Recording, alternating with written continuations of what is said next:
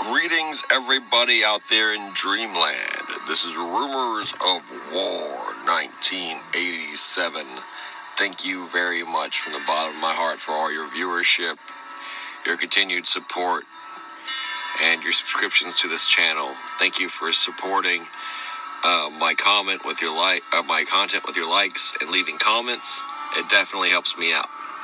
Okay, let's get into it because we got a lot to talk about in this installment, and we're going to talk about the ancient mystery religion, and the secret space program, and how those two are intertwined, and how those two things are related through their various aspects. Alright, let's go. So, this is the Third Age. Species like the other intelligent species like the Orion Draco, who would specifically have dominion over us for several of the ages of our incarnation, and also are the chief responsible for genetically altering humanity, as well as perpetuating myths of disempowerment and agendas of antagonistic spiritual intent and attempts to dominate humanity and get us to voluntarily submit to their dictates and to their agendas, to their desires, to satisfy them and to serve them, to be servile, sycophantic, if you will. Our species, though, is radically independent and unique to all intelligent life in that we are rapidly ascending the evolutionary ladder and have an innate ability to educate ourselves, to learn and to grasp metaphysical concepts in a religious sense, and to get them, as one would say, download information from a cosmic ether or be communicated to by spiritual entities or gods.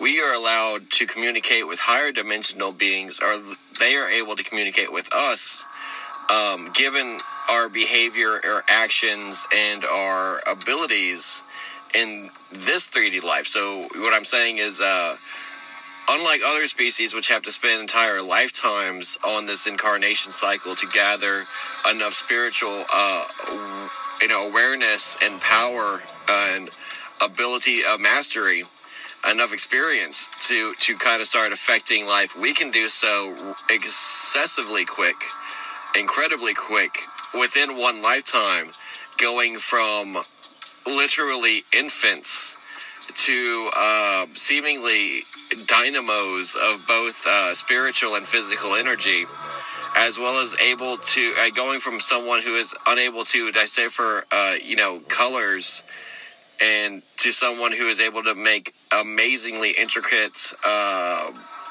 mental feats of strength, feats of accomplishment of intuition and rationality, and the ability to create formulaic thinking, and the ability to create symbolic thought, and the ability to create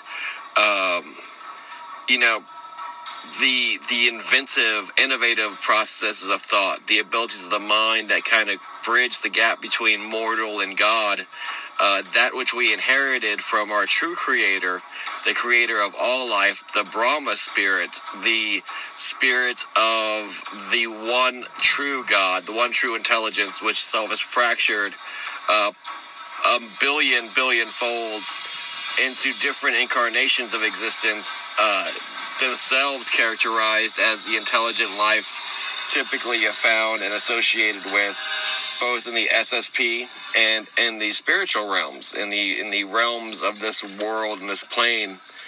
One encounters during a species' attempt to attain nirvana and enlightenment. Many of these natural, organic encounters are beneficial. Many who follow that natural shamanic path can tell you that the universe itself is providing the tools necessary to cultivate a true shamanic journey into evolution. But that's a personal issue. These things, though, when in abundance, when encountered and adopted in abundance, can create entire civilizations to arise, entire communities to ascend, entire communities to become enlightened. And this such a phenomenon that humanity has, that humanity can fundamentally ascend as one in a community, one in a society, and collectively progress, collectively embrace progressive thought and progressive attitudes, as well as technological innovations and feats of engineering. So the society that is most crucial to the formation of the SSP in this, our fifth age, was society that formed right after the fall of the third age, in the fourth age, and a society we know as ancient Greece, specifically the Minoans. We have many different names, and we have kind of convoluted the history of the ancient Greeks. So I'm just going to simplify it and call every civilization arising from these the Greek Isles and that area between Turkey and Europe, in that kind of area, that Mediterranean era, I'm going to call ancient Greeks. That's the important thing to understand, is that this is an ancient Greek-derived Mediterranean seafaring culture and a seafaring civilization that arose seemingly overnight without any precedent. And seemingly, like the Babylonians or the Sumerians, had all these technological relics and abilities to engineer and construct, Parthenons and temples and cities, the ability to organize and run them, organize religions and establish national identities, establish tribal identities, amazing technology, the ability to fabricate and create vessels as well as pilot and operate them safely and securely across vast amounts of open water, including the ability to cross oceans themselves with enough supply and motivation. These ships eventually were adopted all over the world for their abilities, for their extreme capabilities and durability, and they were the ships that most famously became known as the Viking longboat. And so arguably are the ship designs they created in ancient Greece are the same that found and discovered the New World. So they were completely able to cross the Atlantic Ocean as well as venture on any seas in any weather. And they, had grandiose designs for these, setting their sights for versatility as well as, extreme opulence and ability. And so every part of the New World was accessible to them. Now, we understand ancient Greece as operating on the eastern coast of the Mediterranean, but really they operated as far west as the edge of Europe and the western coast of Africa, including even further west into the Azore Islands and the Canary Islands, as well as far west even still to the Caribbean, the New World, including the coasts of Brazil, Venezuela, Colombia, Panama, Central America, Mexico, and the southern coast of the United States, as well as including getting as far north as the northeast of the United States, the New England area. They quickly established dominance through their discipline, and it's basically a proof of method in their early skirmishes and their early warfare. They didn't annihilate their enemies, but yet this discipline, determination, and organization that they had acquired through mandatory military service in their city-states allowed them to survive any natural disaster, and thus it was much more attractive of a philosophy to embrace than the local disorganized hunter-gatherer and small village type social systems they had. So quickly they persuaded, through the use of oration and through the use of debate, a pan-Atlantic empire, which would become known as Atlantis. And because no natural disaster could destroy them, and they could easily access any part of their empire with military forces drawn up from a complex system of alliances and politics and a true Athenian democracy, the ancient Greek model of society quickly arose into a unified empire of Atlantic originating Mediterranean peoples called Atlantis. This would be a civilization that did not have a single capital, even though I do believe they did have a capital, of free-floating structures, like a primitive series of oil rigs that they survived on in the sea. But they basically became masters of this world due to metallurgy and due to the embracing of technology, due to the embracing of discipline and this identity of a greater federated system, a greater federal government, in which all the different tribes of a specific nation would function under one unified flag due to allegiance and political affiliation and basically real politics, real science. This would become the backbone, the canvas for which the cult of the Atlantean Empire would form, because the one thing they did to establish their supremacy, being human and being basically in the fourth age, which was right after the fall of Nimrod's world empire, which was based on the ley line system, as they went to war. They went to war against the other powerful usurping tribes of Nimrod's old empire, his old generals that were fighting for independence and fighting for dominance and to establish their petty empires. And they quickly dominated, they quickly killed and murdered and enslaved every established kingdom that they came across. Ironically, very little of their recorded history is left, and whatever is left is quickly secured by the established powers that they exist in the forms of today. They're hiding their own government, they're hiding their own existence. But their enemies clearly tell of the Sea People during the Late Bronze Age. The Late Bronze Age was a soft apocalypse situation in which the majority of civilized communities, civilized urbanized societies that were starting to call themselves empires and monarchies were collapsed and attacked in decades of prolonged, sustained wars of attrition, total wars against communities, wars of survival. This is best known in the Israelite purge of Joshua against the Canaanites. This is an interpretation of it, a retelling of the history of the long march that the Atlantean, Mediterranean, ancient Greek peoples, specifically headed by the Minoans, or what we know as the Minoans, the cult of the Black Bull, ransacked and sieged and destroyed every society on the Mediterranean coast in a crusade of violence and fire to acquire human slaves, to satiate their labor needs, and to unify their peoples under one banner of victory. This mentality of tribal conquest to increase one's sense of invulnerability and one's sense of purpose and national identity is one of the key defining factors of the ancient Greek mindset, the Atlantean mindset, the Atlantis mindset that has carried over to the SSP today, to the current SSP. The current secret space program, especially Solar Warden and Atlantis Rising, operate under a guidance of tribal conquest, tribal dominance, and tribal assimilation, so that there's not one specific identity or location that one can centralize and destroy or target or focus on or concentrate on.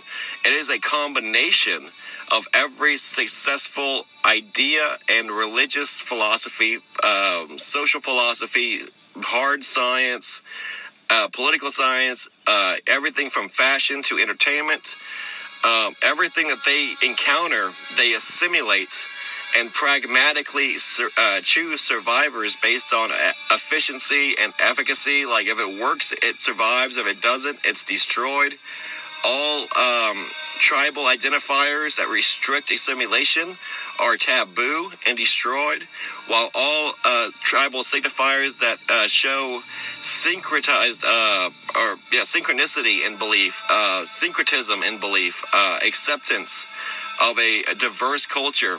What we know now is politically correct, the PC culture mindset of acceptance.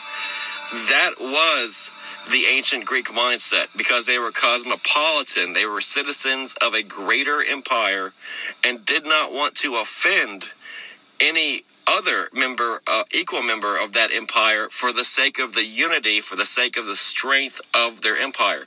This is known as fascism.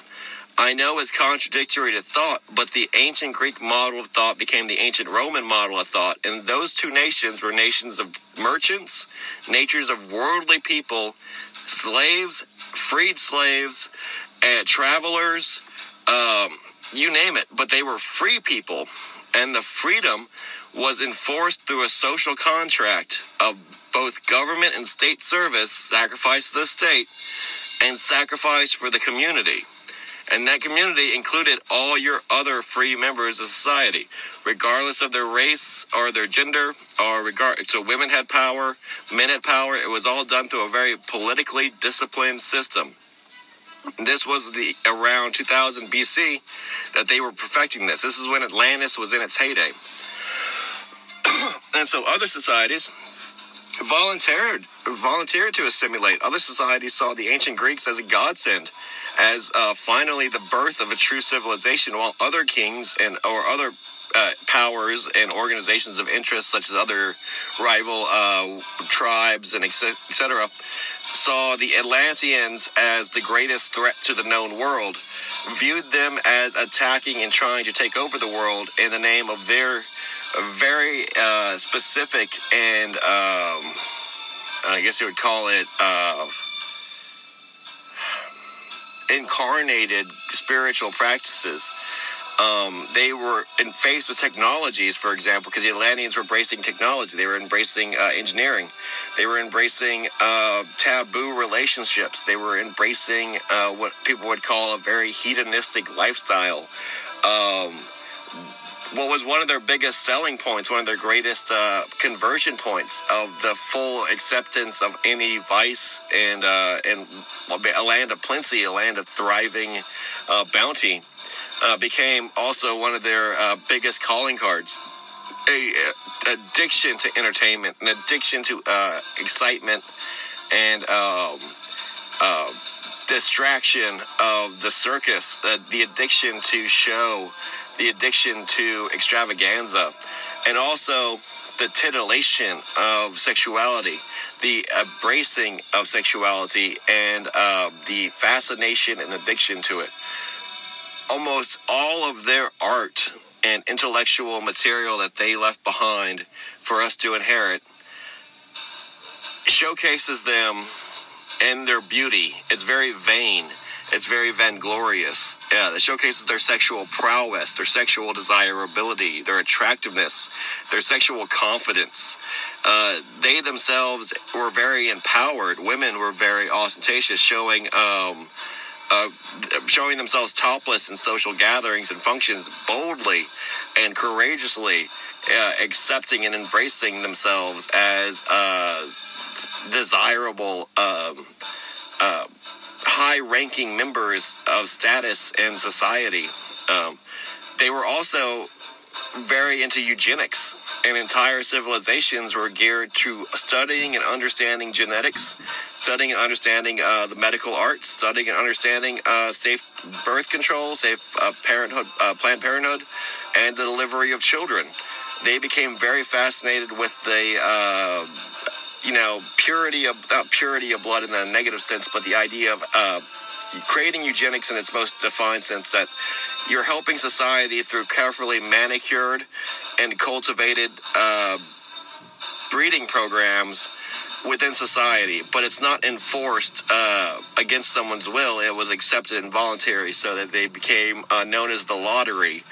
And Atlantis was really big on dating and really big on cultivating and expressing signs of wedded bliss, sexual experimentation, sexual liberation.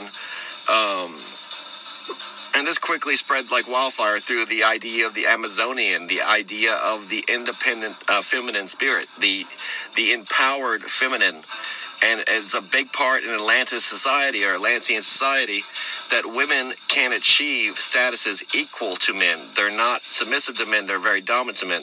Very important in the SSP. For many commanding officers in the modern SSP are females. They're women. They are, culled and brought from birth, drafted from birth for their abilities, and confidently helming positions of authority throughout the fleet in various and almost universal amounts of specialties. Like everywhere SSP exists, you're going to find women in positions of authority, as well as positions of labor and positions of technical specialty.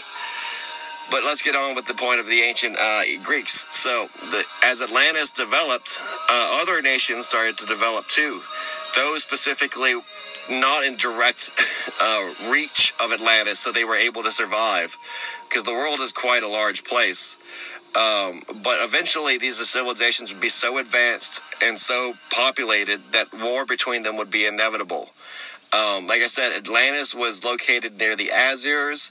It was mostly a series of free-floating buildings, and thus their capital was basically like a naval engagement. It was like a naval organization. These buildings were known as ships. They were had ship captains. Everything was a local militia, etc., etc. Trade was bountiful. Trade was plentiful, and they survived in a state of wealth never before seen, known to humanity. This was an issue, though, because they were existing over volcanic fault lines. A volcano, basically, was in the heart of their homeland. Not this capital city that was floating, but in their real homeland, their ancestral homeland of Crete and Minos. And so basically, when that went off, when that exploded and sent a tidal wave across the eastern Mediterranean, that section of empire was lost. The population became refugees. Many of their low-lying cities were flooded, and they went further west, cultivating and collecting in the floating city of Atlantis, using that as a staging base of operations, and spreading both north and south. But their southern expanse ended in around Argentina, while their northern expanse got as far as Mount Meru and what we would consider the North Pole, the 4 floating separate islands. It's unclear if they were able to colonize immediately, given the harsh environment, but they were definitely able to map it, and they had awareness of it. The Atlantis floating city is still existing to this day, but it's extremely classified, it's extremely top secret, and it's little more than a ruin, given that it is so old, and given that it was, out in the elements of the harsh Atlantic Ocean. They have since, because they were always decentralized in power, and they don't need a specific capital city, they hearken back to it as a great feat of engineering and skill, but, it is 2,000 years old, and they have kind of spread out and kind of dissolved into the fabric of our modern society, choosing many major urban areas to set up regional governments and regional cults, because, like I said, their activity is kind of in the shadows now. It's kind of highly classified, specifically because it's involved so heavily with the SSP, and because the SSP is so important to its existence. But I digress.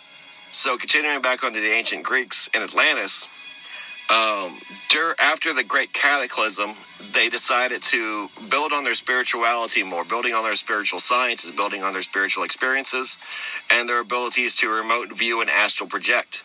And their society, which was becoming exceedingly advanced very quickly, and having little to no competition directly against it, the 3 societies of Lemuria, Mu, and Atlantis were each becoming equally advanced. Even though hostilities like a Cold War were beginning to foment and to become ever increasing and undeniable between the 3 nations. Nuclear weapons were being developed, et cetera, and spying was rampant. Espionage was rampant.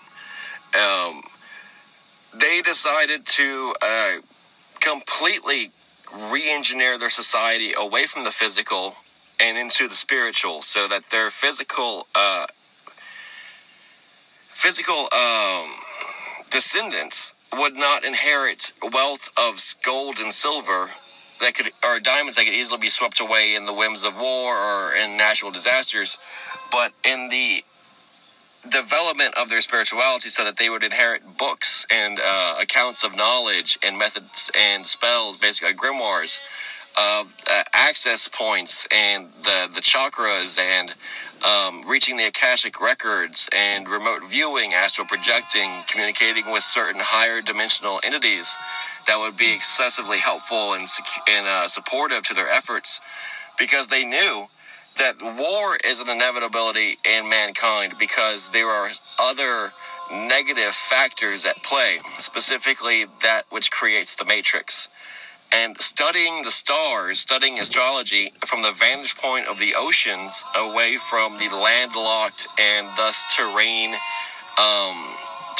fixated agricultural societies of the land, they were able to see with more clarity the importance of space, the importance of travel into space, the importance of celestial bodies, and they began to piece together astrological charts, astrological fortune-telling abilities, as well as understand gravitational fluctuations, the importance of the magnetosphere, the existence of the atmospheres, limits and heights, and thus created a true breakaway civilization.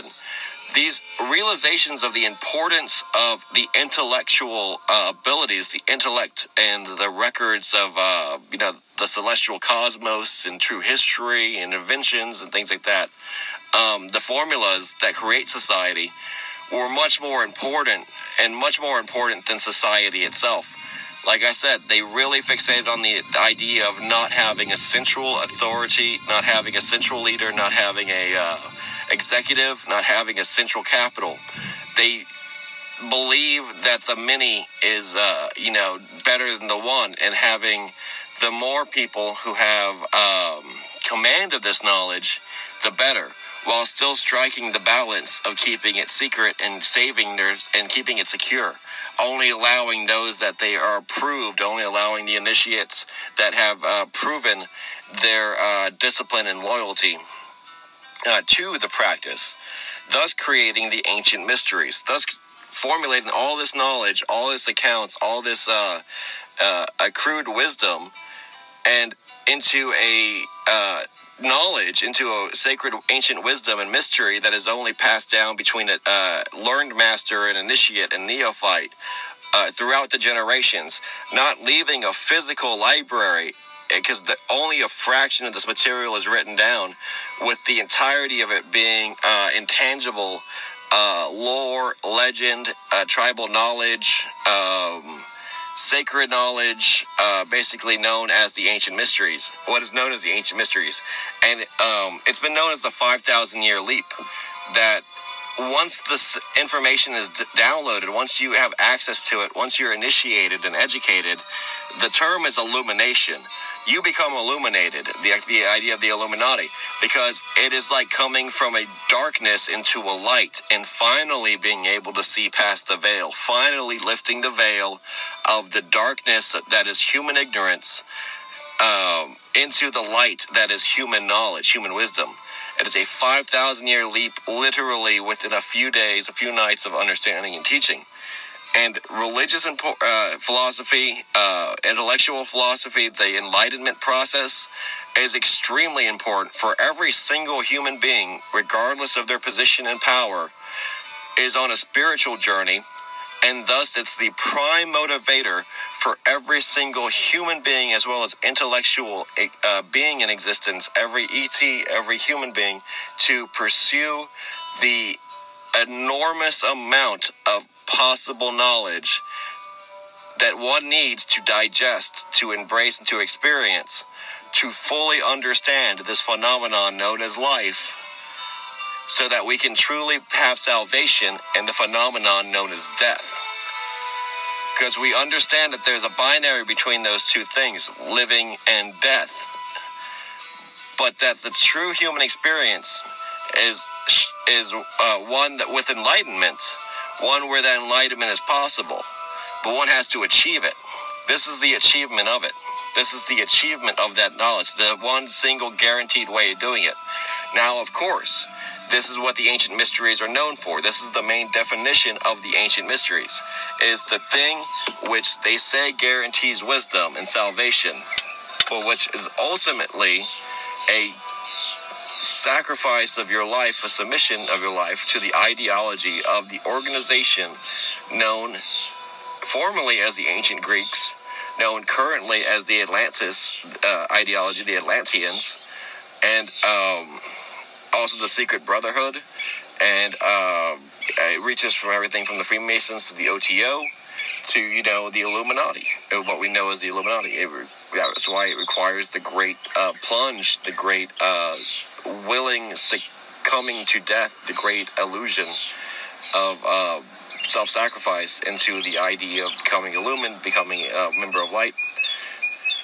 And it's ultimately an escape of idolatry, because idolatry is to hold something in authority but to not know truly why, and to personify things with qualities that they do not possess, because you're fabricating, you're lying to yourself, and trying to create your own gods which will satisfy your own mortal needs. There is no greater intellectual and ideological slur or curse than to call someone an idolater and to mean it, because it is one of extreme spiritual fraud and personal failure and weakness. But that is what is going on, what happened to the Atlanteans, and that's why they fell from power and had to go into hiding. For at one point, they are not hiding, it is in plain sight, but that people experience life with their eyes wide shut, and they choose to not see it because they are hypnotically trained not to see it. They're rewarded for not seeing the cult that's staring them right in the face, the cult of the Atlanteans, the cult of the ancient Greeks, the cult of the solar bull, manifested in this great empire of Atlantis, the great Atlantic Ocean Empire, originating in the Mediterranean, originating in the ancient Greeks, and all its incarnation, in all that which it invokes, all the invocations of that word and that term, the ancient Greeks, the Atlantean mindset, the solar bull worship, that whole mindset, that whole way of life, that whole belief system, and that whole power structure. Proof that there is only one truly universal culture, and that it's separated by language, is rapidly suppressed whenever it's found, and it's basically treated as an open secret, available for anyone who has the knowledge, the intuition, and the foresight to look for it. Ask and you will receive. If you want to know one, ask one type mentality. But because of their entire Atlantic Ocean stretch of territory, the nations that encompass this thing have just gone on to form their own transatlantic empires, such as NATO and the UN. And the United States has quickly become the military wing of this Atlantis mindset, dominating and capturing most of Southern and Latin America. And so ultimately, out of the 7 pillar communities that existed from the fall of Nimrod and his empire after the fall of the Tower of Babel, and the deluge of Noah, only 3 cultures really survive. And I'm just using these pictures as an example, but only 3 survive in ideology alone. Yes, you can't look at the modern world archaeological records, and you can't look at the historic records and the ruins that are there today and say clearly this is what happened and who these people were. And these are their descendants, but you can ideologically trace them back. You can trace back their artistic intent, their culture, their desires. You can trace back what they identified themselves with and what they created, thus what they confessed to, what they valued and cherished. And those same ideals are kept, they're treasured, they're passed on in this cult initiation ritual of ancient mystery religions, and they are available now for anyone to discover. Just you have to look up and do the research yourself. Ancient mystery religions, Mythology 7, those are great sources to use for the Sumerian, for the universal laws of the ancient, for the universal myths of the ancient man. You can't go wrong. Like I said, we're using these as generalities with a lot of specification and needless border skirmishes over issues of people and creed. But basically, the black bull, the solar bull, Apollo's bull, the Mithric bull, which is sacrificed, which embodies both life and death and all things carnal and powerful, the time and space colliding, the O and the X, the ox. This culture is Atlantis, and Atlantis is the black bull. So wherever you see the Black Bull, you see Atlantis. And the United States, if you haven't deduced so far, is Atlantis. The Black Bull is everywhere in the United States. There's even a statue of it on Wall Street. Ideologically, we have preserved this nation and its peoples. But this idolatry, though, did anger their gods, did anger them, their original, the Matrix, enough that it was forced into hiding. It was forced into retreat, specifically due to the direct intervention against their rulers, against their ancient kings, in the form of the natural disasters, in the form of the hostile empires of Lemuria and Mu. Even though Lemuria and Mu ultimately did join them and ultimately do concede in the necessity for their clandestine operations, the necessity to operate off-world in the SSP, and the ability and the necessity for them to evolve and to change their identity to better suit the desires of the 3D Matrix because of their supposedly cursed attempts at infamy and fame. Metaphorically, King Minos, which is the creator of the Atlantean kingdom, is portrayed as a gigantic Nephilim giant, as a towering figure of power who has to wrestle against a snake that's equally matched against him for all eternity as a punishment in Tartarus for his ambitions and his warlike nature, conquering all the nations of the Mediterranean coast and, issuing the Great March, the great collapse of the Bronze Age, the great March of the Sea People. The Black Bull visits people in their dreams. It's an astral traveler. It's a personification of Saturn. It's a personification of Kronos. And it's, like I said, it's universal. It appears to those that it feels are its initiates, that it feels desire its encounter, desire its domination over them, its insemination of them, because it downloads itself like a mental virus into reprogramming a person's nature and character until they best resemble it, and thus voluntarily trek the journey into the path of the Black Bull, into the path of this idolatry.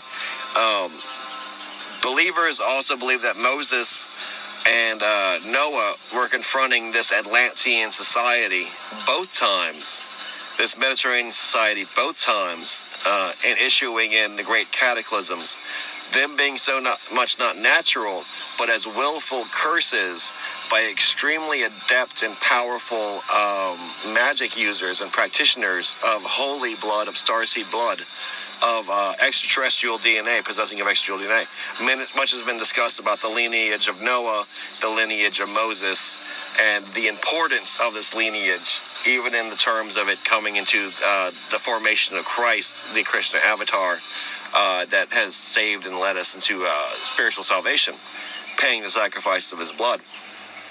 But yes, this disaster was so great, it not only knocked out their homeland, their homeworld, their original country and empire, destroying all their root evidence, destroying all their records. It also destroyed all their neighboring colonies and all their growth and expanse, all their resorts, all their communities, which they had built very foolishly and very arrogantly, directly on the shore, directly on the beach, choosing not to separate themselves from what made them great, their ability to master the oceans. But this empire was not dead. It just simply needed to go into retreat. It needed to rest.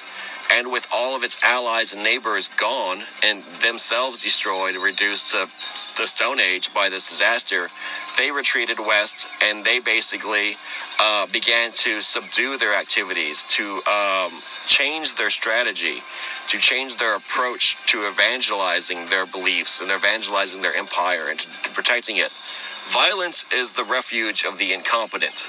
And because of this time and after the Great March of the Sea Peoples, they did not pursue crusades against countries. They did not engage in open domination or open warfare. And they relished their military actions to defensive and to covert means. Does not mean that they were in decline or that they were weaker. They just got more sophisticated, and they started approaching with a much more pacifistic and much more defensive mindset. A war like no other. It was an aggressive war for domination over the world without trying to fire a single shot. This was so radically different to the spirit of this endeavor and the world that the ignorant masses can quickly forget they existed because they are not constantly under their boot heel. They're not constantly getting their throats slit. They're not constantly getting their head smashed in. They're not constantly being enslaved by the ancient Greeks. So they believe that the ancient Greek mentality failed and that they are no longer in existence because Atlantis is no longer burning their coastal cities and taking their ports because they've already won them. Because they understand that this empire is an empire of ideology. It's an empire of philosophy. It's an empire of the intellect. The Atlantis mindset, the Black Bull mindset, is a universal mindset. Is a mindset that works off-world in the Astra High Command and the Orion Draco. It's what motivates extraterrestrials. It's what motivates wise, intellectual beings. Thus, it's like a cause and effect thing. The Atlantean mindset allows for technology, which allows for the SSP, and the Atlantean mindset is what the SSP embraces, thus furthering this agenda, furthering Atlantis. So in a sense, the Atlantis Empire, their territories are the largest that have ever existed because they not only extend to the known and unknown worlds, but they extend off-world to other worlds as well. This is the philosophy that was taken into space for our off-world colonies on the moon and Mars and in the meteor belts. This was the philosophy that has formed Atlantis Rising, the Galactic UN, the Galactic United Nations. This is the philosophy that has created the Pax Americana, the Peace of America, as overseen by the centuries of military domination by the United States and the outright disarming of the world around it, as well as the infiltration of every organization from the vertical to the horizontal, complete spectrum control of all things, enforced by the military, including the commands of all militaries on Earth. This was the world domination that was intended by Alexander the Great. This was the original ancient Greek mindset of ancient domination, that they were going to completely dominate the world. And he did so until his 33rd birthday, physically conquering the world. But back then, in his time, princes were initiated into the holy enlightenment of the Atlantean Black Bull mindset at the age of 33. Sound familiar? I'm not going to overtly say it because I don't want to spark the ire of many people, but those who are wise can kind of discern what I'm going to say, is that at the age of 33, which is the ancient mystery religion's most sacred age, it's the age of enlightenment, of attaining full adulthood as a worshipful master, a master mason, that it also parallels the 33-degree parallel, which is what the sun takes over Passover, and the age of 33, which is what Christ sacrificed himself on to rip the veil of this matrix in half and unite the two metaverses, that of heaven and that of earth. But the age of 33, he was initiated into the Black Bull religion, but he understood that his position as a world emperor was completely at odds with the goal of a secret shadow empire. So he faked his death, gave worldly authority to his 7 generals, and thus it was able to rule each in the shadows covertly from his capital, Atlantis, which has been known to be Alexandria. He was able to live his life in the Alexander Library, committing it to knowledge, committing it to discipline, and committing it to intellectual progress, surrounded with a very elite cabal of engineers, scientists, philosophers, poets, etc., historians, etc., military council, as well as him pursuing and seeking out the counsel of as many wise men, learned men, scholars as he could, because, like I said, he dedicated his life, like he would conquering the world, to conquering it philosophically, conquering it intellectually, conquering it so that the Greek mindset would be as feared intellectually, as powerful intellectually as it ever could be physically. physical, carnal, mortal empire is doomed to age and perish in time, as mortal as the men who make it. But to attain godhood, to attain the immortality of the divine, of the demigod, one has to not only destroy the serpent, but to implement the nature of humanity, and like its most exemplary and pinnacle of forms, its peak of forms, and embrace that. Now, this is a very strange thing, because yes, I'm saying the identity of the Atlantean mindset, the Atlantis rising culture, is like a divine being. It's a divine essence in itself. It's an index for beauty. It's a mark for success. It's the standard which life itself is lived to. It is everything from the very smallest atom of the individual, of the person, to the greatest, largest example of society. And that is why it is always seen as an elite achievement, as it's seen as a wonderful rank of distinction and prowess, an accomplishment, a celebration of the self and of the world, and an award, a trophy.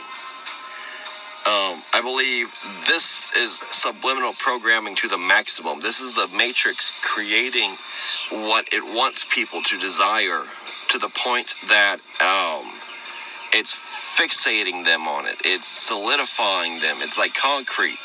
You know, it's creating in stone the mental image that it wants them to fit, the mental identity, the identity that they themselves bring to it.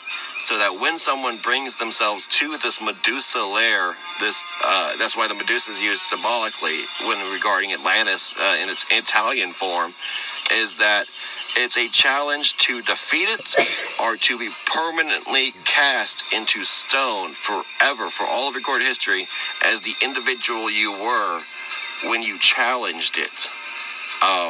There is some great debate whether or not the efforts of creating the Super Soldier Society, creating the 20-year and back, creating the mass disappearances known as the 411, is a form of humanity failing, of individuals failing to achieve gnosis, of failing to achieve enlightenment, and their pursuit of this Atlantis knowledge, and dying as a result of it, being killed as a result of it, or being disappeared as a result of it, either driven mad and hidden in some mental asylum, or executed summarily to keep the secrets and to, as a mercy kill. But it's indisputable that the oldest roots of ancient Greece and what eventually became Rome and Italy still hold an exorbitant amount of, an enormous amount of power and prestige and authority and sway and persuasion over every single elite and aristocratic element of our society, internationally, without question. And it's all because it does not have a central capital, it does not have a central landscape, it does not have a central people, it does not have a central creed. It is something to attain, something to aspire to, something to rise to, something to elevate to, something to ascend to, something to create, I don't even know, something to travel to, something to, it's like a Shambhala. It's like it is the true Atlantis essence. It's a mysterious lost land, and at the same time is more real now than it's ever been before in the history of the world. Specifically because the floating city of Atlantis is being recreated by the UN, a spiritual and physical descendant of the Atlantis Empire. This is what I'm saying about the Matrix, basically not hiding it, being very upfront and bold and courageous about its demonstration of the propaganda and the authority of the Atlantis Empire, but at the same time treating it as myth and legend, or just enshrouding it with mystery and professing an enigma which doesn't exist to create the conspiracy, to create the hype. The UN is currently designing a floating city that is able to withstand the natural cataclysms that originally split the Atlantic Empire in two from the Mediterranean coast being destroyed, and sending their empire into a type of physical retreat, because they fear natural cataclysms more than anything else. Their priests are basically weathermen. They're agronomers. And no job is more cherished or vaunted inside the Atlantean High Command, the Atlantean elite itself, than weathermen, than the people who have the ability to predict with astrological precision in ancient technology, in ancient almanacs, the global disasters that we know as natural disasters, like hurricanes, typhoons, tsunamis, earthquakes, etc., and to plan for them and to try to prevent them if possible. They approach telling the weather with the same rigors and discipline that Romans approached functioning in war, because everything that they exist in can be understood in their discipline and their fitness and their cooperation and organization. For ease of understanding, to just generalize it, the Imperial Roman army was the most Atlantean presence, was the most Atlantean empire of their many colony states, of their many vessel states. And everything the Romans did was exactly in the Atlantean mindset. This was the most outward Black Bull cult, service to the state, lifelong dedication and sacrifice to the federal eagle, to the republic, etc., etc. And they were extremely modernized. If you would go back in time currently, right now, to ancient Rome, you would fit in. You would be surprisingly very similar to the world that we live in now, because they were that close of a model of the Atlantean existence, that our existence, which is also modeled after the Atlantean existence, are syncing up. There's a synchronization, a synchronicity of the two cultures, like two different watches eventually telling correct time together if they both run together correctly, because they're using the same metric to run. They're running for the same purpose, running hopefully to read the same amount of data. So over time, because this was over 1,500 years from the 2000 BCs to now, they eventually morphed and changed with technology and access to materials and economic hardship and yada, yada, yada, natural environment, social environment, etc. So that the idea of the ideal type of the Roman soldier, of the ancient Greek, is impossible really to isolate. They existed over a major spectrum of time and a major spectrum of change, both positive and negative in terms of technology and social situation. So it's like saying if America existed for 1,500 years old, you could picture a cowboy, and that would hold true for every single period in American history. Or you would picture a Minuteman, or you would picture a soldier from Vietnam, and say for every situation that existed, the United States Army looked like a guy from Vietnam. Not necessarily true, but not necessarily incorrect either. The officership, the structure, the organizational structure of their military and their government is surprisingly consistent in every single incarnation. And the Atlantean organizational method and model has been duplicated and counterfeited and approximated and replicated 100-fold. In 100 different empires, and 100 different timelines, and 100 different variations, and 100 different nations around the world. Each owes its allegiance and owes its origination to the Atlantean model of operation, both in conduct and both in organization and both in technology. And each one, like I said before, is like those soldiers that existed in the earliest days of the Atlantis Empire. They are independent and have their separate identities and points of origin, but are equally connected in allegiance to the federal sense, and thus owe themselves and their service due to obligations they create in these creations of allegiance. But they can remain unique and independent as long as they function with cooperation, discipline, and effectiveness. As long as they prove that their methodology is pragmatically effective, that is acceptable. So that each is each tribe they conquer is assimilated so that, like the ancient Romans, they were able to field massive amounts of manpower, massive amounts of material, massive amounts of technology, and have absolute authority over areas of populations, entire nations, through the force of arms. Think about how Jerusalem was occupied by Rome during the time of Christ's life. That they're allowed to function independently as a community, allowed to govern themselves, but ultimately have to pay tax, have to pay authority and respect to the Roman overlords, the Roman governors. This is exactly how the UN operates. This is exactly how NATO operates. This is exactly how the United States operates, with its own individual states, providing National Guard, providing the United States military for international affairs, as well as the other armed forces. And that's why the armed forces are the direct descendants in our society of this Atlantis Empire, of this Roman Empire. And like I said, you have to think and evolve with the times. It's foolish to think that they're always going to wear the same uniforms, they're always going to do the same cliche things, and they're always going to have the same cultural identifiers. When one is looking for a centurion, or one is looking for this metal armor, and not, for example, the shiny officer pins on his lapel, the chevrons of his rank, and etc. as that.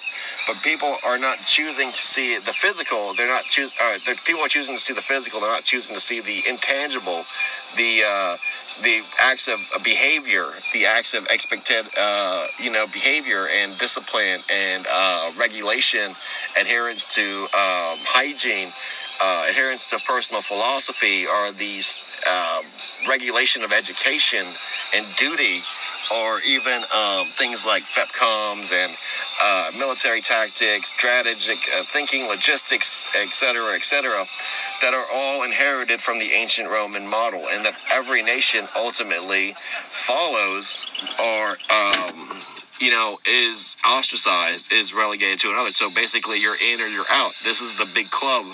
This is the identifiers, this is the behavior. The proof of your allegiance is the dedication you spend to practicing and promoting and furthering and progressing the ideals of the organization itself. What we know is the modern military, how it's constructed, how it operates.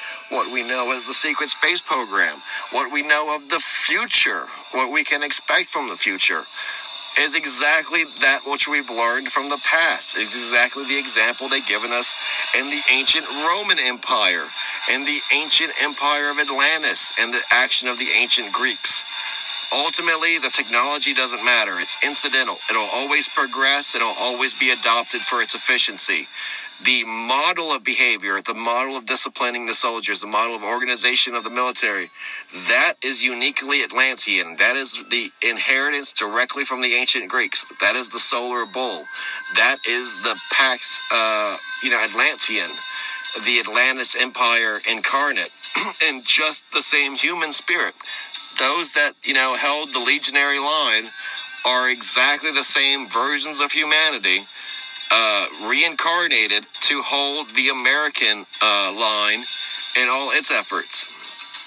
The man who held the standard of the eagle looked up to it with the exact amount of respect, the same amount of respect, the same amount of loyalty, the same amount of valor that we as Americans currently in the year 2020 look at our eagle, look at our standard, our national bird, our phoenix rising, and see it and respect it and hold loyalty to it, and are, the deep respect and the valor and the commitments and the patriotism.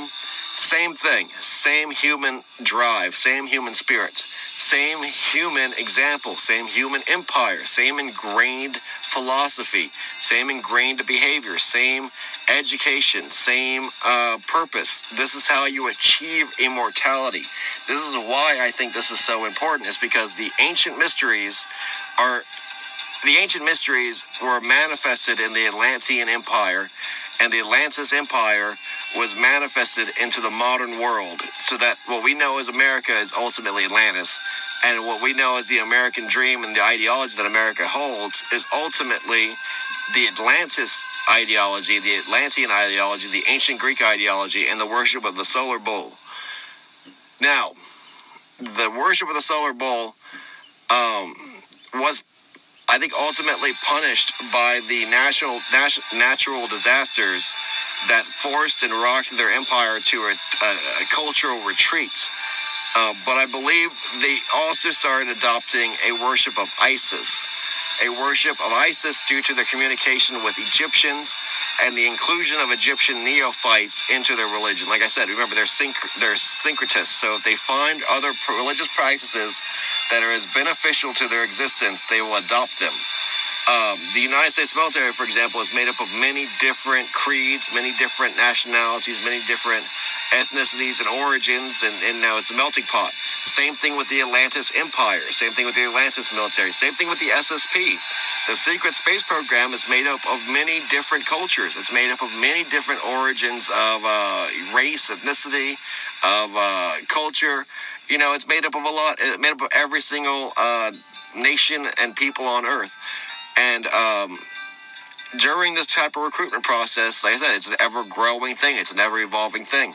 I believe ISIS became worshipped specifically after pro-human separatists have infiltrated and established such a powerful reputation inside Atlantis, inside this new government, specifically inside Atlantis Rising, the United Earth Alliance government, as well as Solar Warden, specifically in Solar Warden, that there is a pro-humanity, anti-reptilian slant. Now, this is very difficult to keep and adhere to when adhering to the Solar Bull cult, when adhering to the idolatries of both ISIS and the Solar Bull. The Solar Bull. But I believe that that people were seeing it wrong, that I am seeing it wrong, too generalized. Really, now that I think about it, I think that it's not a specific cult. The Solar Bull may be the most universal and ubiquitous, but at the same time, I believe that all mimetic religious, spiritual facets and distinctions and details are inherent in the Atlantean system. It's all a part of the mystery school. It's all part of the ancient mystery religion. I think that we've divided ourselves and been only given such a small fraction of opinion to have, either yes or no, for or against, yay or nay, support or destroy, that we haven't seen the forest for the trees. We haven't seen the major spiritual template of enlightenment that the Atlantis Empire offers. And I believe that Christianity as we know it, as the evangelical nature of Christianity as we know it, derives much of its symbolic importance from symbols associated with the ancient mysteries and the ancient mystery religions and the ancient mystery schools. This is a good thing. I believe this is extremely positive because we should not be so zealous and extremist like our enemies that we believe that things have to philosophically be so pure of origin, because that's a very cartoonish and immature world. Everything is symbolic. Everything is to further the kingdom of this ancient Greek mindset of pro-humanity, of human ascension, of human aspiration, of loyalty to the human race and to human success, that we have become interpreters and redesigners of the galactic plan as it is, as the cosmic power structure as it is, taking advantage of the Orion Draco's weakness, taking advantage of their faltering empire, and asserting the anchor that will last forever, no matter what incarnation, rooting us to the positive, rooting us to the successful, so that ancient Greeks, ancient Romans, future SSP, off-world colonists, space station sailors, off-world born generations, members of both the Black Fleet, the Dark Fleet, the Notwaffen, members of Solar Warden, members of Earth Alliance, members of the Ashtar High Command, are all anchored in this ideology, are anchored in this ability to understand symbols and communicate through religious and spiritual symbolism. The ability to interpret and to create knowledge and meaning out of the physical sensations that they experience known as the universe.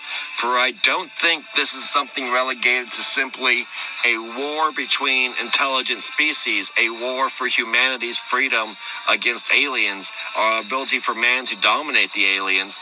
I believe this is a salvation of the human soul. I believe this is a salvation of the human experience, of a liberation and a defense of that which is humankind.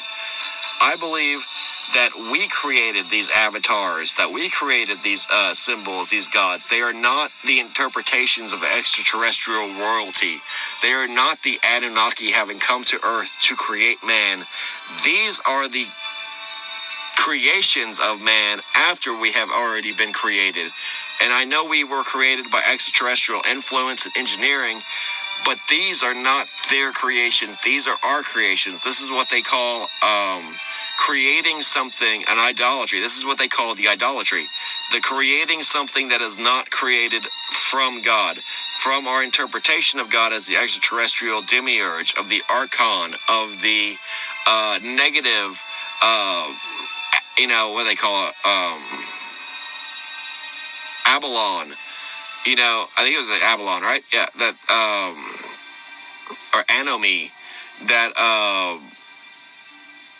we confuse with God, that we know is a negative, restrictive, imprisoning force, but we need to be liberated. We need to be risen up from our state of darkness into the enlightenment. That's why I believe that the enlightenment procedure of the Atlantis High Empire, the Atlantis Rising Empire, is crucial to acceptance into the SSP. Now, remember I said that it was usually considered 33 years of age with a royal bloodline until one was qualified to be initiated, and then one had to fake one's death to truly live in the secrecy, in the realm of death, the shadow of death, to fully embrace the methodology, to embrace the philosophy, to enact the metaphysical rituals necessary to save the spirit.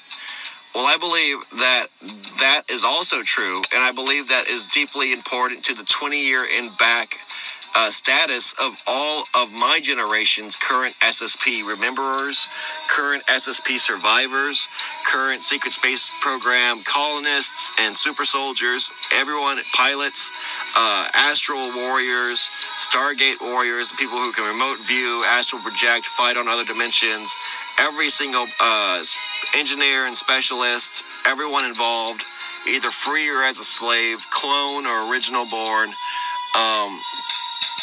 Everyone is taken to this point in their life, the 33 years from their teenage years during this 20-year and back time loop, initiated, given the blueprints, given the education, having the Black Solar Bolt downloaded into our heads, the Atlantis core ideals downloaded into our heads, through to implant or virtual reality or hypnotic suggestion or Freemasonic ritual, etc. Ancient mystery religion. This is what I call it, the ancient mystery religion, because it's mysterious and it's ancient and it's a religion, but these mimetic devices, these mimetic truths and programs are symbols for formula. They're symbols for much larger, more complex materials.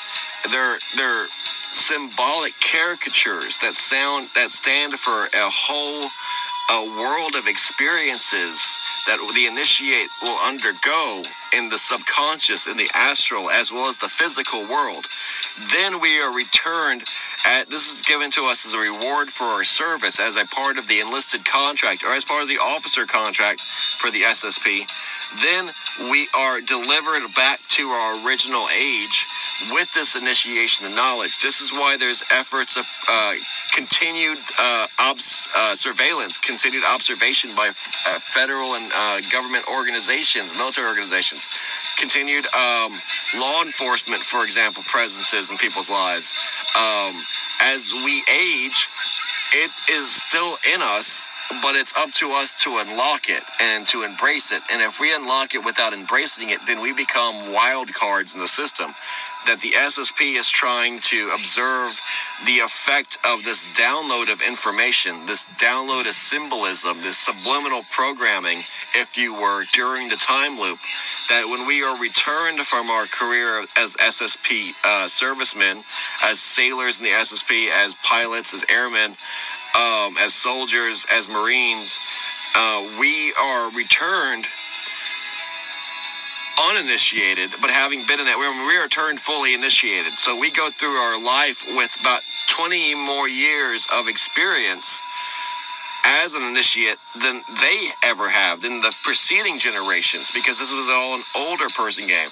This is the first generation where the Archon and the Demiurge are having to deal with young people, with the youth of a society, being initiated, being enlightened, having spiritual powers, having spiritual discipline, having spiritual potentials they can reach, having physical experiences to access in the Akashic records and the subliminal and the subconscious world. The 95% of this world is subconscious collected material and knowledge in the form of traps energy at such a subtle vibration as to be non-existent, but to ultimately be a ghost. To tap into that world of our ancestors, communicating, to tap into the world of communications from astral and higher intelligent beings.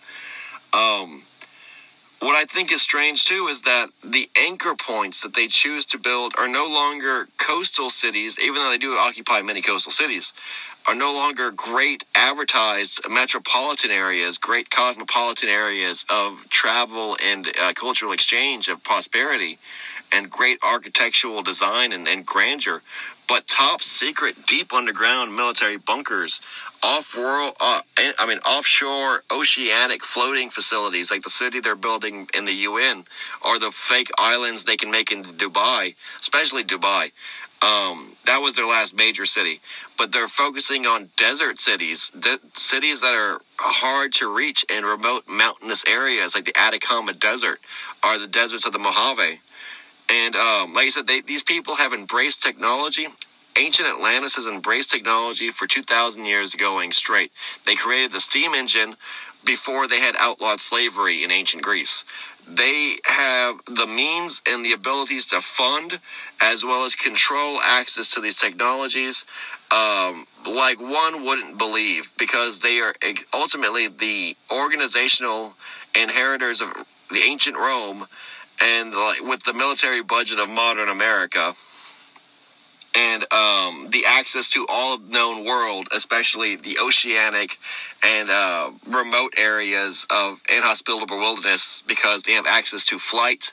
They have had access to flight since the days of Leonardo da Vinci, and before that, days of Archimedes.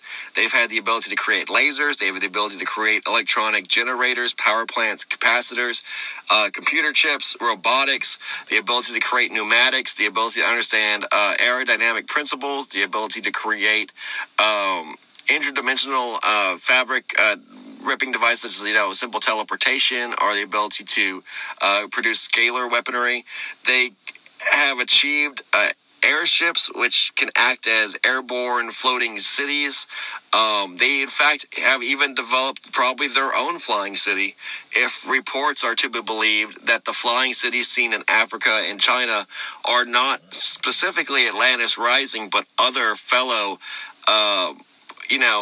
Ashtar city ships that are flying on the Earth are Atlantis-created, ancient Greek-designed floating city ships from the time of before the fall, which is entirely possible.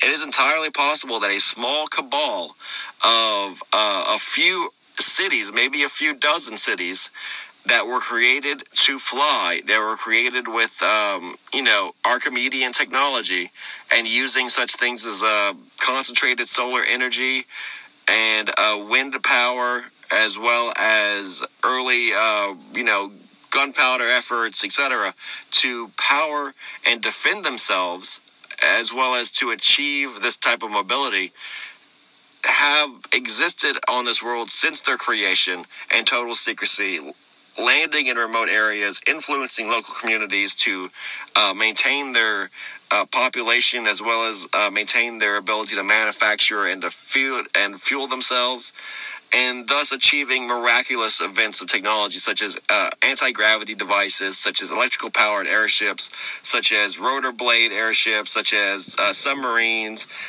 oceanic-going vessels. These were oceanic people. These were people that were completely familiar with the discipline and rigors necessary to keep a fleet of ships going, sailing, and surviving around the globe.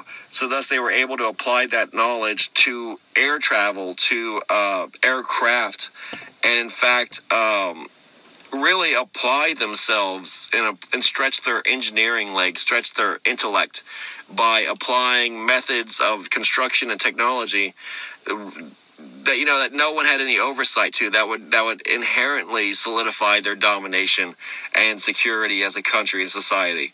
These were warlike people. These were military-minded people. The SSP is a war institution. It's a military institution. It's a military organization, first and foremost.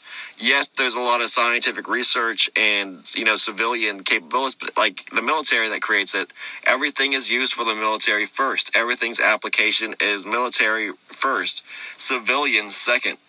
And the deserts of the world provide them with more than enough land, more than enough secrecy to construct fleets, absolute fleets, to aid the SSP, to join the SSP that already exists, and constantly have even more room to expand manufacturing facilities, even more room to draft potential pilots, airmen, sailors, staff, officers, as well as continually supply successful earthly operations to keep these efforts covert, to keep these efforts concealed in local law enforcement, mainstream media, popular media, religious institutions, societal power institutions such as the banking institution, et cetera, et cetera. Basically, they can work the program from both sides. They can cover up their experience by removing themselves from society and by creating society that they've removed themselves from, and to denying and creating that denial of it. For its purposes are many, and its means are multifaceted. It's like an octopus, It has control over every single thing because it connects centrally to the Atlantis rising ideology. It connects centrally to the ancient mystery religion.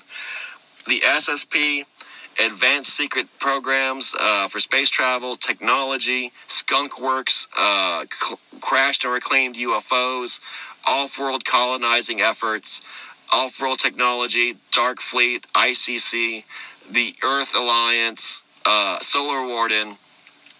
Every nation that participates in these things, every nation that abets them and aids them and develops for them, creates for them, that works for them, is working for the Atlantis ideology, is working for the ancient mystery religion, is working to fulfill the ancient mystery religion, is working to make that manifest in this world and in the next, and in those off-world, and in those future worlds that mankind is yet to reach.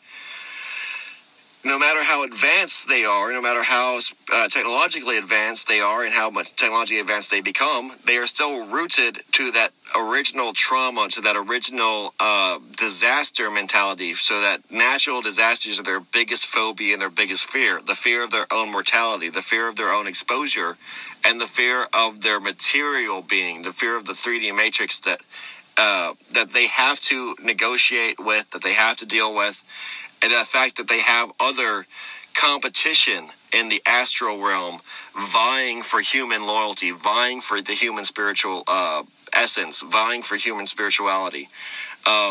Mankind, for a large part, is not free to accept and to join Atlantis and this pro-human, pro-freedom ideology, pro-liberation ideology that Atlantis offers. They are forced to succumb to the Orion Draco mastery, to the reptilian intellectual domination, or to other forms of enslavement, sometimes incidentally, by design, by the ancient mystery religious authorities, because they have been proven unworthy, or to create the entitlement of the elite, to create the necessary chaos and destruction of this world, to reinforce the 3D separation from truth and deception, to create the illusion itself. I'm not saying people don't get harmed by this, but I'm saying that they are destined to be captured by the system because the system was made to capture them. I know this is where it starts getting negative, but the SSP is going to be hostile towards the world because the world will be hostile at first towards the SSP. When this false alien invasion occurs, the humans that are not aware of it, the humans that are not initiated, will seek to destroy them. They will try to repossess the means for defense, these armaments that our society has made, weapons of war, vehicles of war, munitions, high explosives, high technology. They'll try to seize them by mob force and then direct them in a type of disorganized barbarian attack against the SSP as it arrives. The SSP will factor this in, choose to destroy them proportionally with the high advanced technology, and thus physically assert its domination the same exact way that it physically asserted its domination as the Atlantis Empire, as the ancient Greek Empire, through the Great March, through the great burning and sacking and destroying of cities and the capturing of slaves. The armies that rise up of uninitiated human beings, nations that are outside the sphere of the Black Solar Bull, people who do not worship or do not accept the Black Solar Bull, and other various loyal people to the Orion Draco, to other, ultra-terrestrial or ideological persuasions and powers, principalities and powers, will be attacked and routed, or will be enslaved to get their submission to the Atlantis rising, the Atlantis reincarnated global state, the global empire. Many people only see the surface of things. People don't see the great works underneath things, underneath the scenes. There is more behind the scenes to this than people can possibly imagine. This is not a reckless action on the part of the SSP or the Atlantis Rising. This is all a calculated, intelligently designed occurrence due to the repossession of alien technology, securing the technological dominance of the SSP, as well as the ability to control time, see the quantum difference, the fluctuations of events, understand and control them, wage war at a cosmic and quantum level, as well as secure allies and secure allegiances from off-world assets. So ultimately it will be the nations of the world against all the colonies, all the space stations, all the fleets that have been created and put out and have already existed, and it will always exist in the Ashtar High Command, in the Dark Fleet, in the Notwaffen, as well as the Earth Alliance, as well as the Galactic UN, as well as the ICC, as well as, Mars and lunar powers. And because Atlantis Rising is ultimately the Galactic UN. It's ultimately the uniting governing body of all human existence everywhere.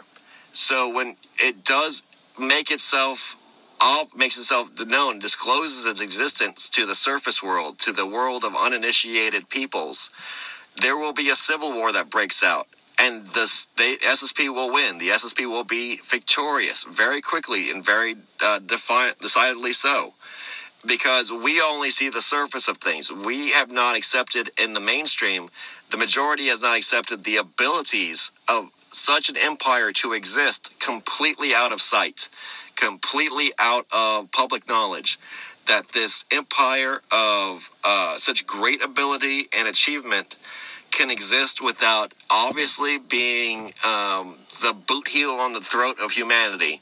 So when it does choose to make itself known, it will be viewed as the great galactic empire of the great enemy, the great Darth Vader music coming through, and, they're going to be seen as the rebellion. But really, the Atlantis Rising Empire, the ideology of the ancient Greeks, of this ancient mystery religion, is a pro-humanity, is a pro-human ideology. It's an independence first movement. It's a liberty first movement for humanity.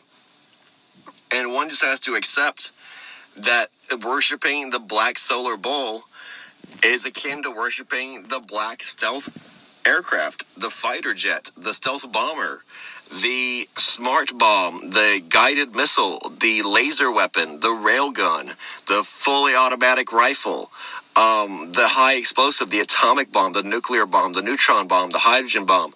That is our black solar bull. And everyone else who's uninitiated to that is reduced to the level of a zombie, where their only violent reaction is their most primitive physical form, like their physical action. It's not an enlightened, it's not an educated, it's not a disciplined assault that's going to occur. It's not a disciplined civil war. They're going to be eradicated, rounded up, and destroyed for the betterment of mankind, because this is all part of the chaos, the order out of chaos. This is all part of the scheme to rid the earth of the Orion Draco influence, rid the world of the reptilian subjugation, the reptilian domination.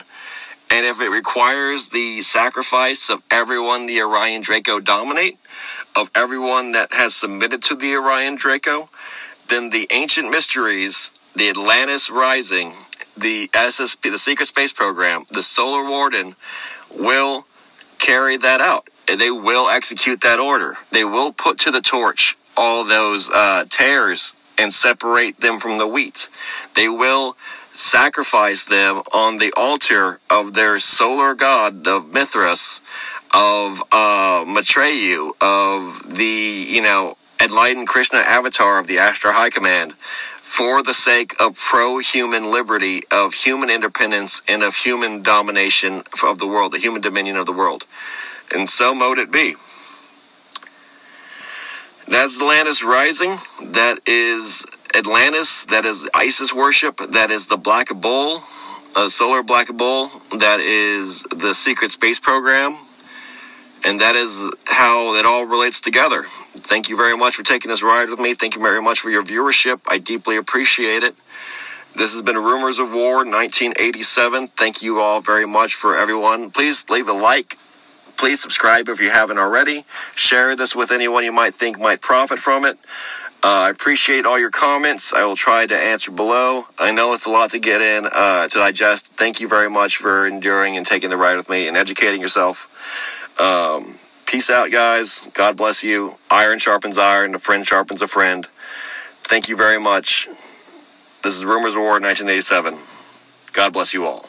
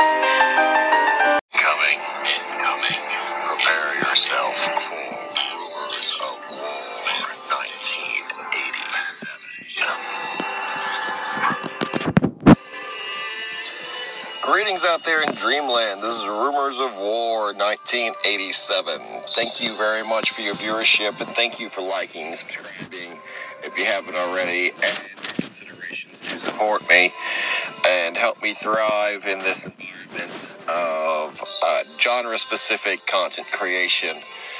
Thank you very much for allowing me to be an independent journalist and a military watchdog, as well as an educator and enlightener of the masses, or at least I'm trying to be with these videos pertaining to the Secret Space Program, the Super Soldier Program, My Labs, alien abduction, intergalactic warfare, alien governments, as well as its effects on the human spiritual identity, the ascendancy of our vibrational densities and our intradimensional metamorphosis to God beings from the material 3D matrix and eventual escape into godhood ourselves.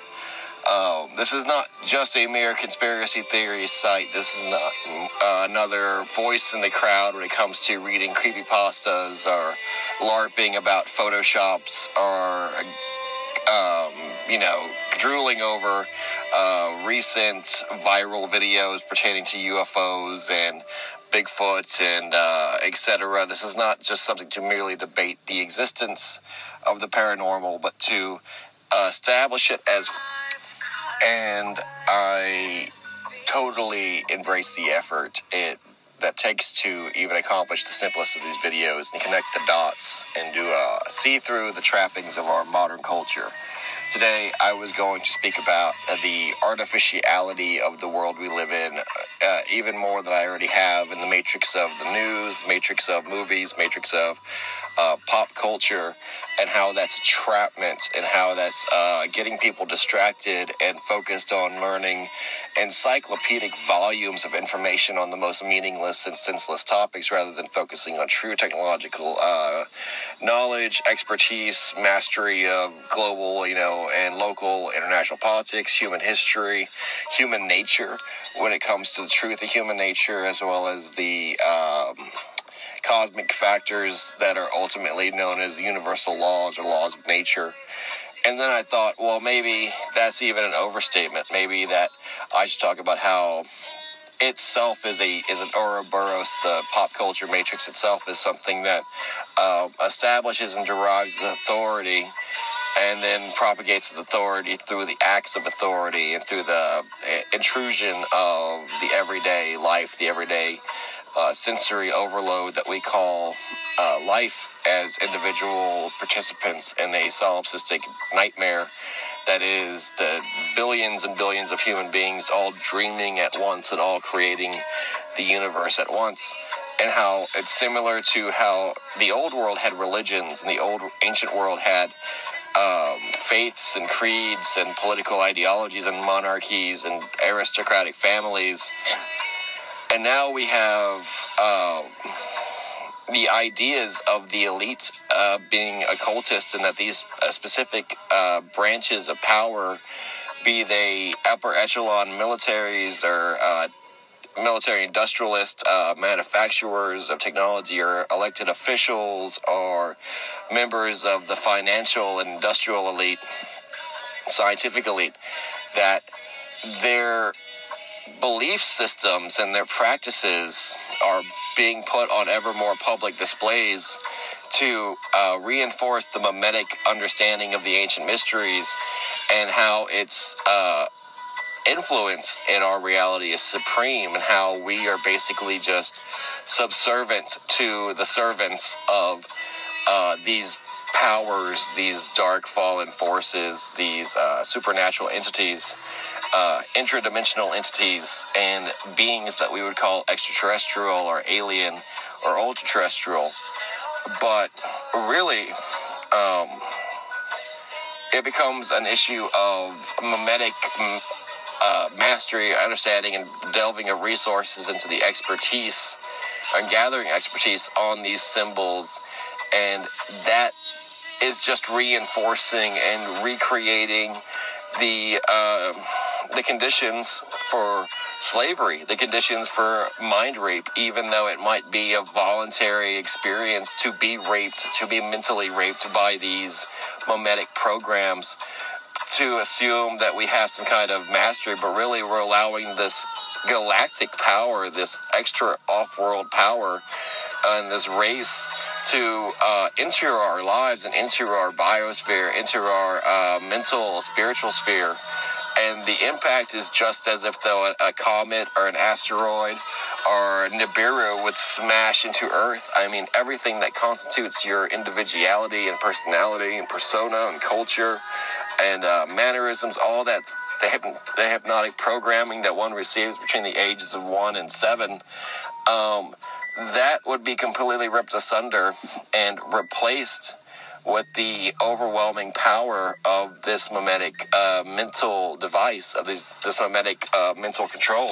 And really, it shouldn't come as a surprise. It shouldn't come as a shock, because everyone was willing to admit, for example, say the Black Cube of Saturn cult, the Saturnic cult, this Kronos cult, exists and runs all manifestations of our reality and has many avatars and servants, basically like the King in Yellow and Dread Callisto, the Lovecraftian story of Nyarlathotep, this mad pharaonic power that also manifested itself as an avatar in the version of a black goat, and was often known as the Black Goat of the Woods.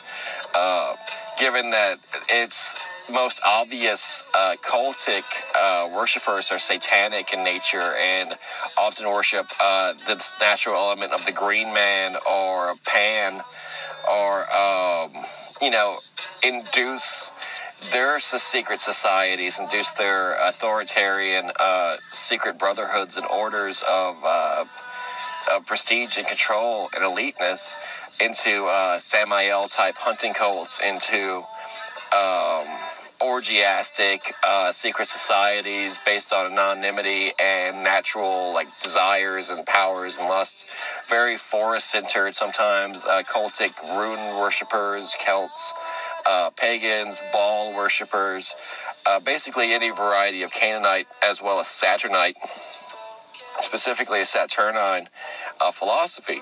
And they're not weak because they're forced onto the fringes of society, or because they choose to be on the fringes, because the elite understand that limitation to access of the ancient mysteries produces prestige and produces power, and respects to personal confidence and projected auras of control and manipulation of the environment around you and of others' wills. And it increases as long as there's accompanied vampirism and a consumption of adrenochrome, the worship of the ancient mysteries, or of spirit of Ra or Thoth, Hermeticism, allows one to have an advantage in the playing field of this 3D matrix, and thus allows one to gain advantage because one can better suit the desires and serve out this, what you would call master, in the form of time and the manifesting of the entropic, entropy reliant spirituality and spiritual philosophies of this intergalactic order, this intergalactic power. I believe the Ashtar High Command, that the Greys, that the Orion Draco have all come upon the same conclusion. I believe that it's their framework, as well as the Notwaffen, as well as the Dark Fleet and their Vril practitioners. It's their philosophy, because it is a philosophy of something else, something great and other and primordial, ancient, before all these intelligent species to have existed, something that might have been imprisoned during an earlier epoch or cyclic existence of a previous universe, maybe something that existed in all states of the universe, including our own, but in further imprisoned and increasingly remote and removed influences and abilities to influence the world around it. Thus, they're hoping for a return, an eventual return, a cyclical approach to its existence and to nature, and hopefully a diminishing of mankind's ultimate destiny at least the diminishing of our individual ascendancy as well as collective ascendancy as a species into higher dimensional, higher vibrational realms. I know it sounds counterintuitive that the rulers of a world, the rulers of the galaxy, the rulers of the solar system, such as the Ashtar, or such as the Orion Draco, or even the Earth Alliance and Atlantis, and the Solar Warden factors, want to ultimately keep mankind repressed, ultimately want to keep mankind suppressed, because there's only a finite amount of material resource, even though it is post-sustainment, even though it's post-scarcity, and that there's so much wealth and resource and beneficial cooperation available. They know that the laws of nature ultimately dictate every creature and every species, and that is one of balance or extermination or extinction. They want to hammer into the idea that beauty is temporary, but it's only beauty because it sustains itself on the backs of suffering, on the labors of those that have suffered, the blood of others, the sacrifice of others. If you think about the terminology freedom isn't free, that is the ultimate mimetic shaming device, because it states that that everything has to be bought with an equivalency of sacrifice and a blood. And as a Gnostic Christian myself, I understand that there's a very important symbolic resonance with the crucifixion and with the sacrifice of Christ and the purchase of humanity with his blood and the destruction of him as personified sin, and taking the place of us as a species and taking the punishment that we had earned for our karma. But I believe this respect, this sensitivity, this vulnerability towards the issue of sacrifice, to the ideology of sacrifice, is going to become their weapon, their tactic, and their strategy when disclosure occurs, when the announcement of the Ashtar High Command, or when the Orion Draco, or when the Greys volunteer for their disclosure or forced disclosure upon us as a species. They know that will open the floodgate, that will open the highway to ascendancy and to vibrational independence and to our achievement of our destiny. But they also know that it'll cause great social chaos, and it'll be the destruction of a lot of the previous currently incarnated political systems and systems of belief and social programming. It'll revolutionize and radicalize every element of society, and they understand this, and it'll be kind of a psychic awakening. It'll be a psychic birth. But they will try to, for example, cause a mass EMP effect on the Earth, destroying our ability to have power. We would have to invent everything from square one, which we could easily do and do so freely. But they want to make it like a great traumatic social shock. So don't feel shocked or sad that society is crumbling down. We need to find inspiration in all of God's creatures and all of God's natural creations, because the ecosystems, from the microscopic to the very macroscopic, all exist in equilibrium with God's will, and all exist preserved by God's mercy. They want to make you think that these predators have to struggle to survive and that they're going extinct through the unfairness and cruelty, and nature is cruel, but the intelligence, the power, the elite, the aristocracy is kind, and how terrible it will be to go back to a state of anarchy, to go back into a state of natural law, of natural rule. They want to keep you in the matrix. They want to keep you in the Babylonian wheel of destruction, the Shivic wheel of death and rebirth, the karmic life cycle. They want you to keep walking into the light, too traumatized to face judgment and face reality and face the truth and face the beauty that comes after the truth, that comes with the truth. They want you to confuse beauty with disguise, with makeup, with costume. They want you to view beauty as something only attainable by gods, and the gods of Earth, which will become these lowercase g gods, the Ashtar, the Orion, and the Draco. Imagine how the masses are going to react to the awe-inspiring physical beauty and prowess and strength and the intellect of these three alien species, and how quickly they will abandon and forsake that which is human and that which God has ordained to be human and to be of his own image. Like I said, they don't want you to see the face of humanity. They want you to see the back of humanity. They don't want you to see the glory of humanity. They want you to feel like the glory of humanity's cast you aside or just disowned you or divorced you. That's the ultimate feeling they want to install in you as practitioners of this chthonic, satanic, black cube matrix of life and death and absolutes, and ultimately 3D matrix type prison, carbon type prison, the 666 type B system, as they want you to think beauty is an illusion, or beauty is something only available from the outside. It's inorganic, that you yourself are isolated and powerless and at such a minute and minuscule scale as to not be able to change or access the will of God or the nature of God or God's miracles or God's divinity. Early Christianity, early Catholicism, even now, Islamic practice, Hindu practice, Buddhist practice are all in ultimate ways worship of the black cube system, of the Saturnic 3D matrix system, because they derive their power from withholding the notion of salvation, withholding the pathway to salvation, and keeping these mysteries, keeping these ancient mysteries, the property and the vestige of power and control.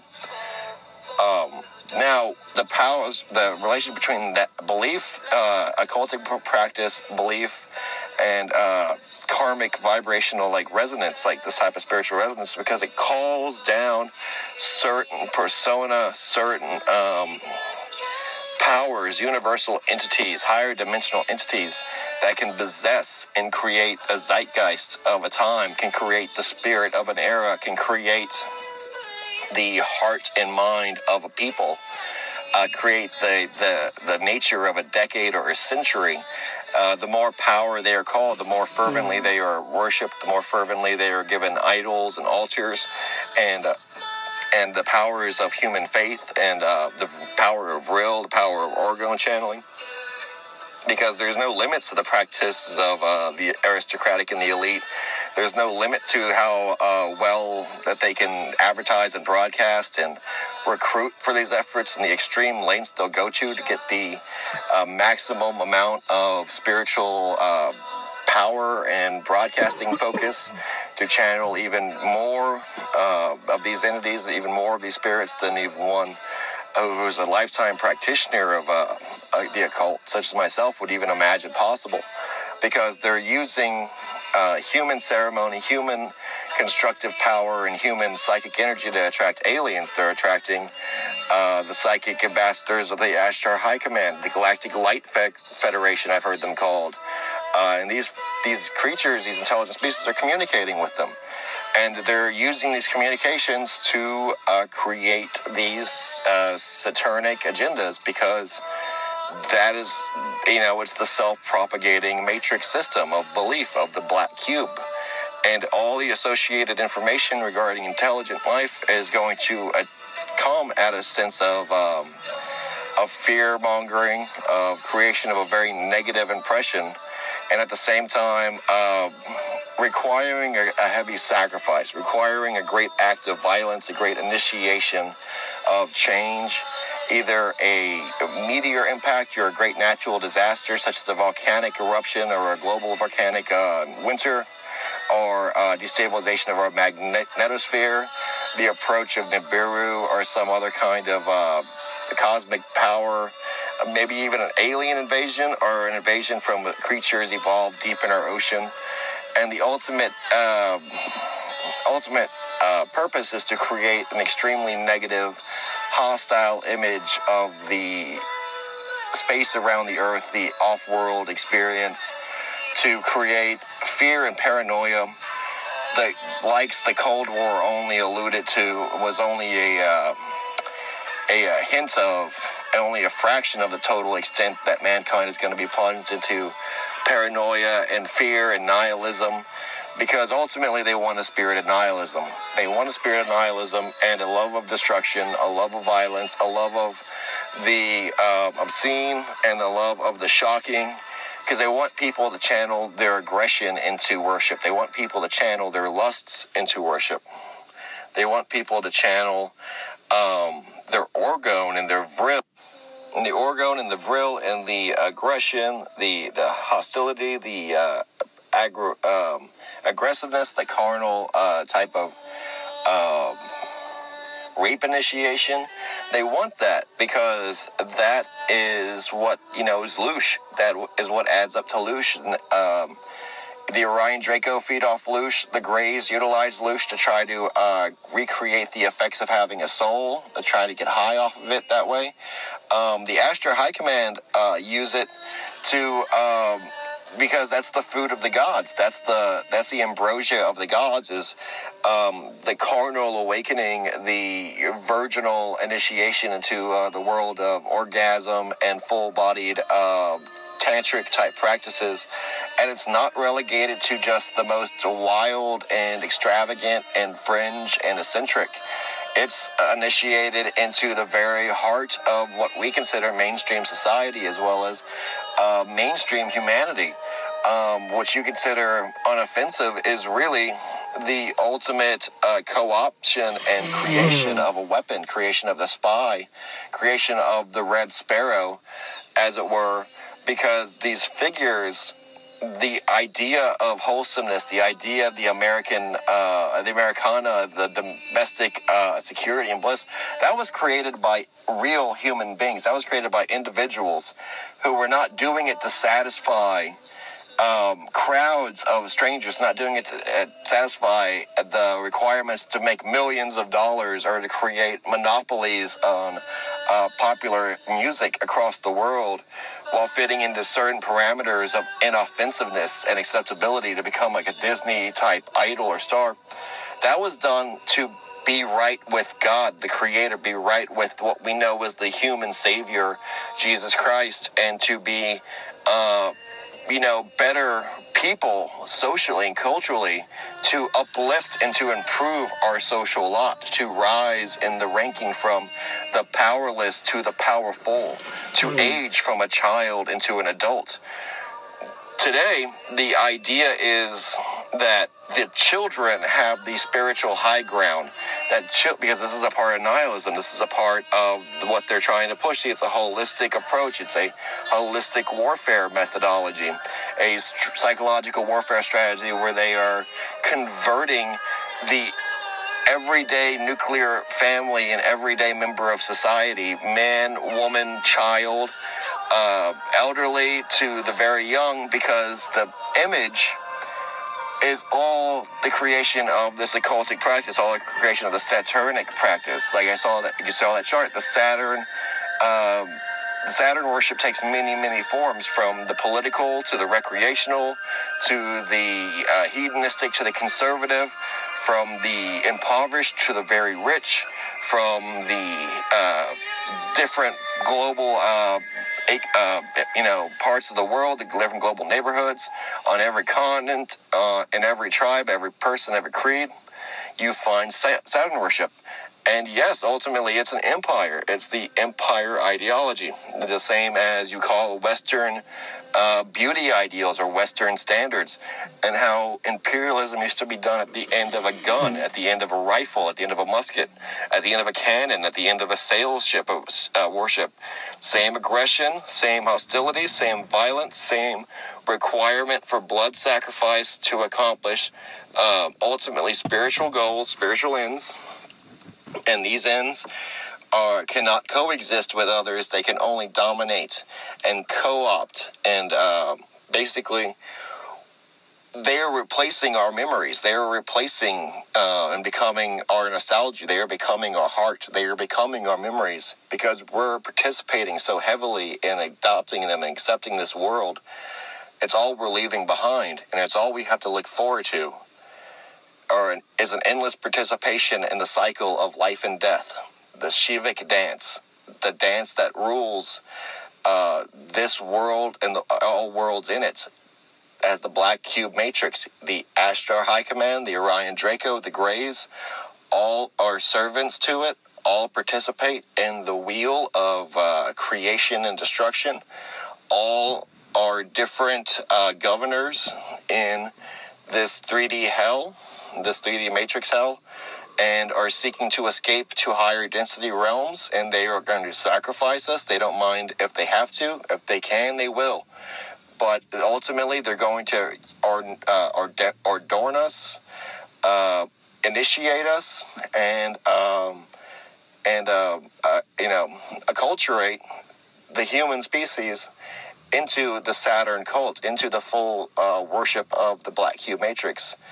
And therein lies the issue I have with this disclosure movement, and that it's going to have to be a call for an uprising. It's going to have to be a call for a spiritual war, a war of ascendancy, a war of independence, a war of our mental and spiritual liberation from the Black Cube Matrix, from this false reality.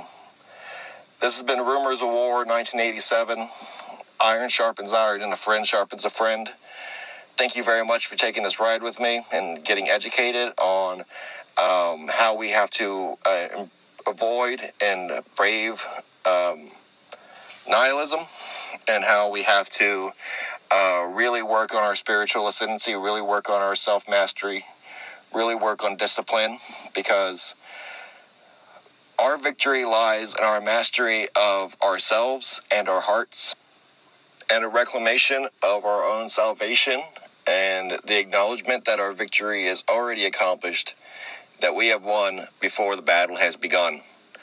This is Rumors of War 1987. Thank you very much. Iron sharpens iron, a friend sharpens a friend. Consider liking, subscribing, leaving a comment. Thank you all from the bottom of my heart. God bless you.